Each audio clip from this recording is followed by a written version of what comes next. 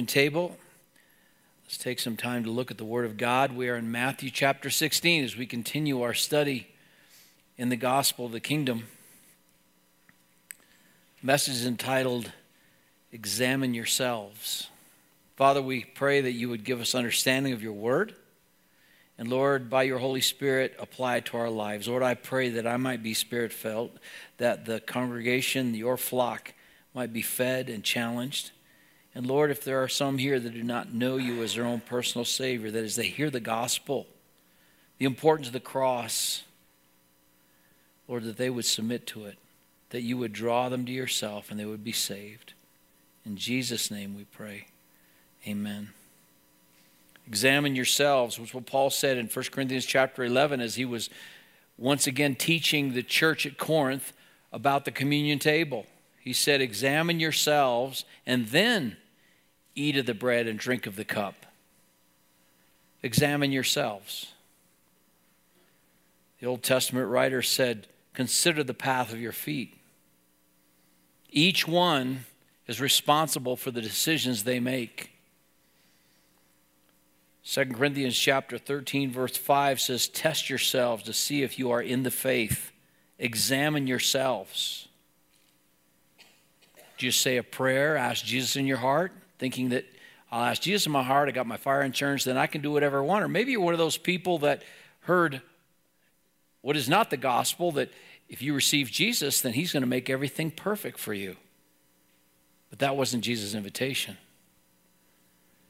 2 Peter chapter 1, verses 5 through 7, Peter writes, apply all diligence in your faith, supply moral excellence, and your moral excellence knowledge, and your knowledge self-control, and your self-control perseverance, and your perseverance godliness, and your godliness brotherly kindness, and your brotherly kindness love.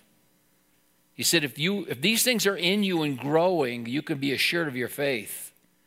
Then he says in verse 10, therefore, brethren, be all the diligent to make sure about his calling and choosing you.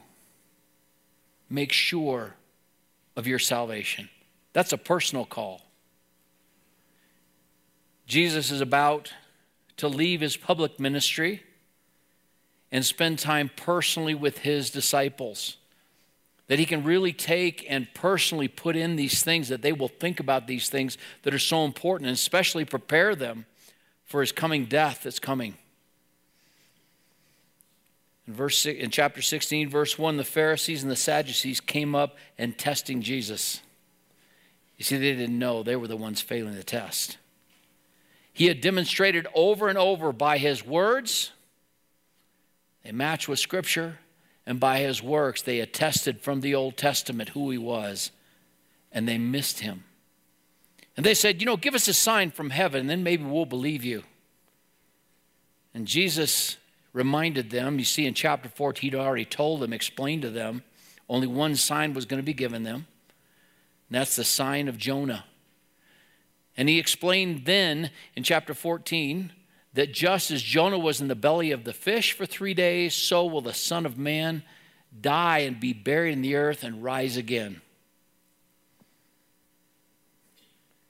He said to them, you're so foolish. You understand the weather. You think you can predict what the weather is by looking at the sunrise coming up. We have that little saying, I don't know if you've heard it before, but red sky at dawn, sailors be warned. Red sky at night, sailors delight. He says, you think you can see the weather, but you're missing the signs of the times. The times they were living in. The most important time of the history of the earth. Where the Creator God, the one that spoke the worlds into existence, took upon him flesh, came down and tabernacled among them. He lived among them that they might see his works and hear his words. As far as they were concerned, he fell short because they missed who he was. They missed the opportunity of their lives. His very sad words, we don't want to miss them. Jesus said in verse 4, an evil and adulterous generation seeks after a sign. A sign will not be given except the sign of Jonah. And then he left and went away. He left them and went away. Bible says God will not always strive with man. In Noah's day, Noah preached for 120 years. And then God gathered Noah and his family into the boat, and he shut the door. Their opportunity was over. Some of you come week after week. I don't know hearts, but God does. And you hear the gospel, and you could probably explain the gospel, but you have yet to submit to it. How do you know that God won't stop knocking on the door of your heart tomorrow and you never think about it again? He said, I'll always strive with man. There's appointed a man once to die, and after this, the judgment. The judgment will be based upon what you did with Jesus Christ. Not did you understand the gospel, did you know trivia about Jesus in the Bible, but did you know him? Does he know you? And I think that was on Jesus' heart as he gets in the boat and they go across the lake. In the next couple of verses, the disciples realized they'd forgotten to bring bread with them, and so they're talking about that. And I think Jesus' heart, heavy about the fact that he left these and the impact that legalism has. Because we are natural legalists. We want to justify ourselves. We want to look at ourselves, even as Christians, say, well, I think I'm doing okay because I'm keeping the Christian rules. And I think his heart is heavy, and he says to his disciples, beware. Beware of the leaven of the Pharisees and Sadducees. And they start thinking, he's on our case because we forgot bread. And he stops them and he says, listen, guys, don't you remember when we fed the 5,000 men plus women and children, maybe 25,000 people? And how many baskets did you take up afterwards? 12? Uh-huh. And we just fed the 4,000 plus women and children. And how many did we take up afterwards? 7 baskets. Bread's not a problem for me. Then they understood he was talking about the teaching of the scribes and Pharisees. And what was that teaching? That teaching is the doctrines and the precepts of men. Matthew 15:6, invalidating the word of God for the sake of tradition. And we each have that in our flesh because we'd rather have some rules than our relationship. It's just part of us to justify ourselves. So some people get together, different religions. Hey, I grew up as a Baptist. And there are people who said a prayer and then they just got the new rule book. And their life didn't change. But now they know the important things, you know, don't drink, don't chew, don't go with girls that do. Don't go to movies, don't dance. And they got these rules. And they're okay now because they keep the rules. They justify themselves. My brother John, I remember it was such a blessing to hear his testimony many years ago. He was, as he was planning and designing our building for us, he would come out and visit and talk to us. And he was in at that time a very legalistic church, and if you ask those people, they'd say they love the Lord. But he said, Paul, you know what the difference I see now? Because he would come and, our contemporary music, such as it is, we don't think about it. We just to worship the Lord. But that was different for him, and so sometimes he'd sit and he wouldn't sing. Think, well, what's going on here? But you know what got to his heart?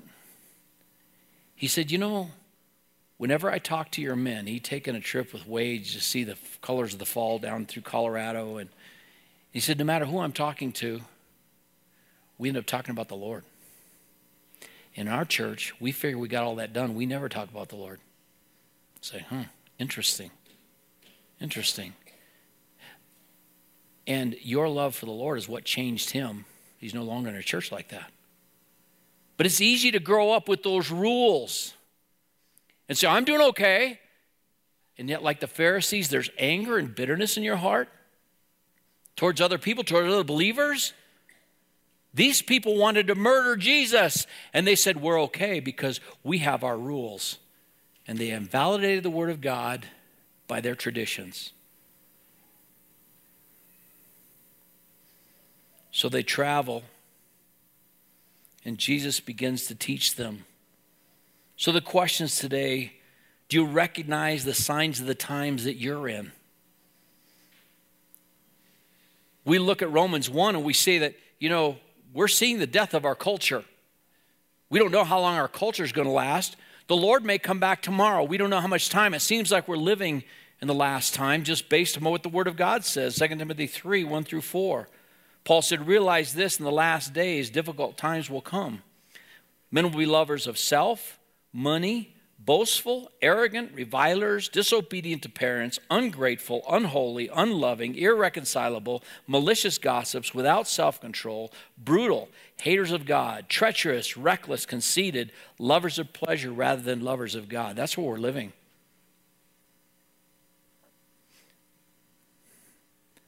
But I don't know if we're coming to the end of days or we're coming to the end of our culture or when that's going to be. But the Bible says about us personally in James said, go to you that think we're going to go here and there and buy and sell and get gain. I'm going to get education. I'm going to get a good job. I'm going to get when you don't know what's coming tomorrow. For what is your life but a vapor that appears for a little time and then vanishes away? You don't know that the next time you go to the doctor, he's going to discover a deadly disease. You don't know that you're going to go out on the road and expect to go on a trip with the family and God's going to snuff your life out.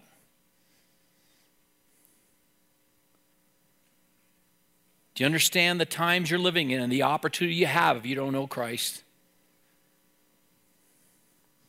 Do you recognize that teaching of man over God's word that can sneak into any one of our lives?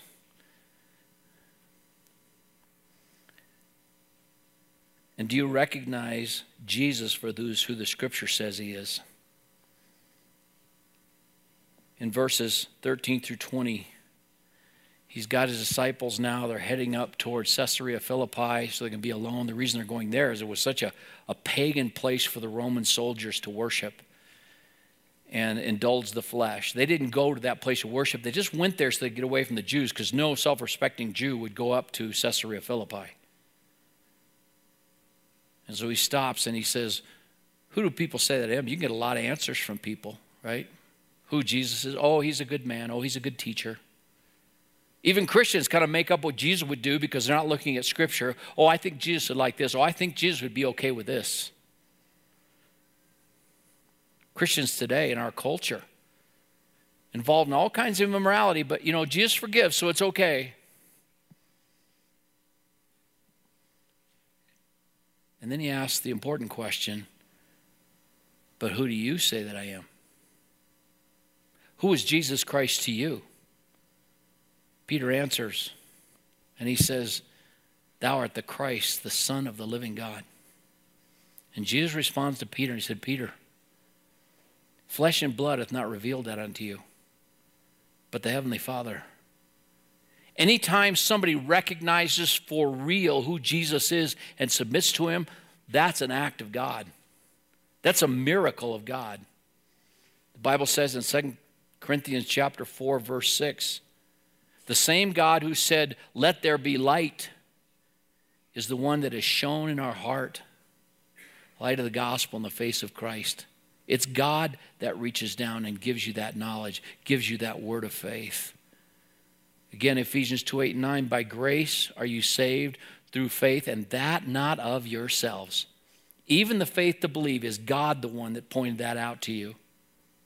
It's a gift of God, not of works, lest any man should boast. So Peter recognizes who Jesus is, and then he responds further, Peter, and he said, upon this rock I will build my church. What was the rock? Well, it was two things. It was the statement of Peter about who he is that came from God. And the Bible says in Ephesians chapter 2 that Jesus established the church upon the foundation stones of the apostles, with himself being the chief cornerstone.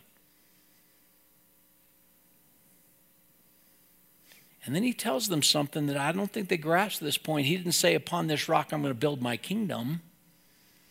He said, upon this rock I'm going to build my assembly, my church. And the gates of hell will not prevail against it. Now, Peter had just spoken for the Lord. And now the Lord's going to begin to teach them about the rest of the story. And in verses 21 through 23, it says, from that time Jesus began to show his disciples that he must go to Jerusalem and suffer many things from the elders and chief priests and scribes and be killed and raised again on the third day. And the Bible says that Peter took him aside. Dr. Bookman teaches us that in the Greek it actually means he grabbed him by the collar and pulled him over here. And he said, no, that's not going to happen because you have us. And this thing's going so well. Lord, we're not going that direction. No, he just got through speaking for the Lord, right? And now Jesus rebukes him. And he says, get behind me, Satan, because you don't desire the things that be of God, but the things that be of man. See, that is the temptation that Satan offered Jesus in the temptation. To have the crown without the cross. Do you understand? Do you recognize the importance of the cross? A lot of people don't. They think, oh, just bad, good program gone bad, and then they crucified Jesus because they didn't like him. No. Jesus went to the cross on purpose. John 10, he said, no man takes my life from me. I lay it down on my own accord, and then I'll take it up again. Jesus went to the cross to die for you and for me. In Hebrews it says it's not possible that the blood of bulls and of goats, all of those sacrifices that took place in the Old Testament, which were a sign of the things that were to come, were a picture to teach his people there needs to be a perfect sacrifice. And John the Baptist pointed him out and he said, behold, the Lamb of God that takes away the sin of the world. There's that old hymn. It talks about God interceding his precious blood. And there's the picture of the tabernacle and the Holy of Holies and the Ark of the Covenant. And the Ark of the Covenant is the law. This says the soul that sins shall die. And above is the holy God that brings punishment to all those that sin. But in between is the mercy seat in which the blood was sprinkled and where Jesus interposed his precious blood that we might have life. The cross is necessary. And then do you understand Jesus' invitation?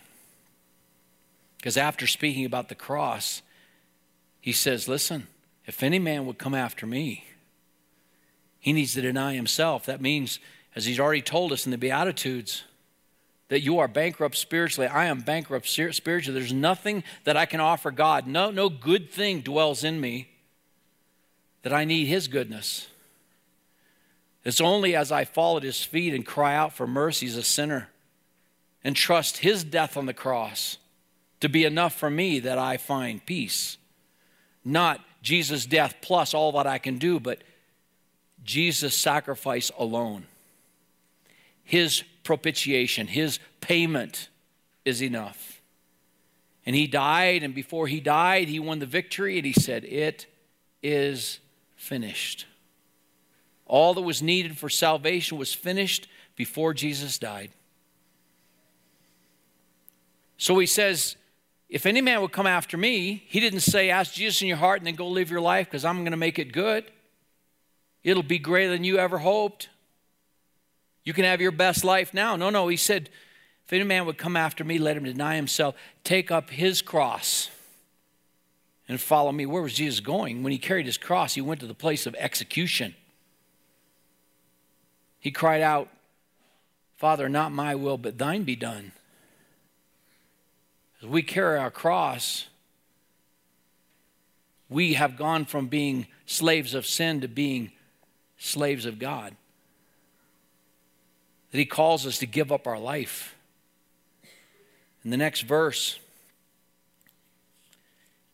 he says, for whoever wishes, verse 25, to save his life will lose it. And whoever loses his life for my sake will find it. You want to hold on to your life? Eventually you're going to lose it for eternity. But if you will submit your life at the cross to Jesus Christ, it's the only way to save your life. And then he has this little test on values. It's just a question of value. If a man gained the whole world, everything that a person can gain in this world, power, prestige, money, people thinking well of you, all that the world offers. And you live your life that way for 70, 80, 90 years, and then you lose your soul? Is that a valuable investment? Jesus asked the question. Even 100 years compared to eternity, is that a good value that you got to do what you wanted, you lived your life your way, you did it your way, and then you lose your soul? Then he asked the question another way. If you'd gained the whole world, and then you came to the end of your life and you could buy it and you realized, I'm at the end, but I could buy eternal life, what would you give in exchange for your soul? Well, if you understand value, you'd say, well, I'd give it all. The problem is, 1 John 5 says that people are asleep in the arms of Satan and they sometimes never wake up. It's God's grace that wakes them up to their condition. Because even if you had all the world, you could not purchase your salvation. Peter wrote in 1 Peter 1 that our salvation is not purchased with corruptible things like silver and gold, but by the precious blood of Jesus Christ. Jesus paid it all. Do you understand value? I ask people sometimes when they understand the gospel, yes, I do. Well, then what do you think you're going to give up? That's Jesus' question. What will you lose by giving up what you think is so important to you and your time and your place and what you can gather? What will you really give up? You won't give up anything. In light of eternity, Jesus is the precious one. But understand something. Judgment is coming. Verse 27, for the Son of Man is going to come in the glory of his Father with his angels, and then repay every man according to his deeds. See, works follow faith. And you can say one thing, but your flesh will do something else. James wrote, and he said that our faith is justified by our works. Man says he has faith. He says, good.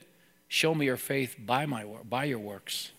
You see, because when you have a change of life, it changes everything about you. Father, we thank you for your word. How powerful it is, how important it is, just like the disciples, for them to be able to consider.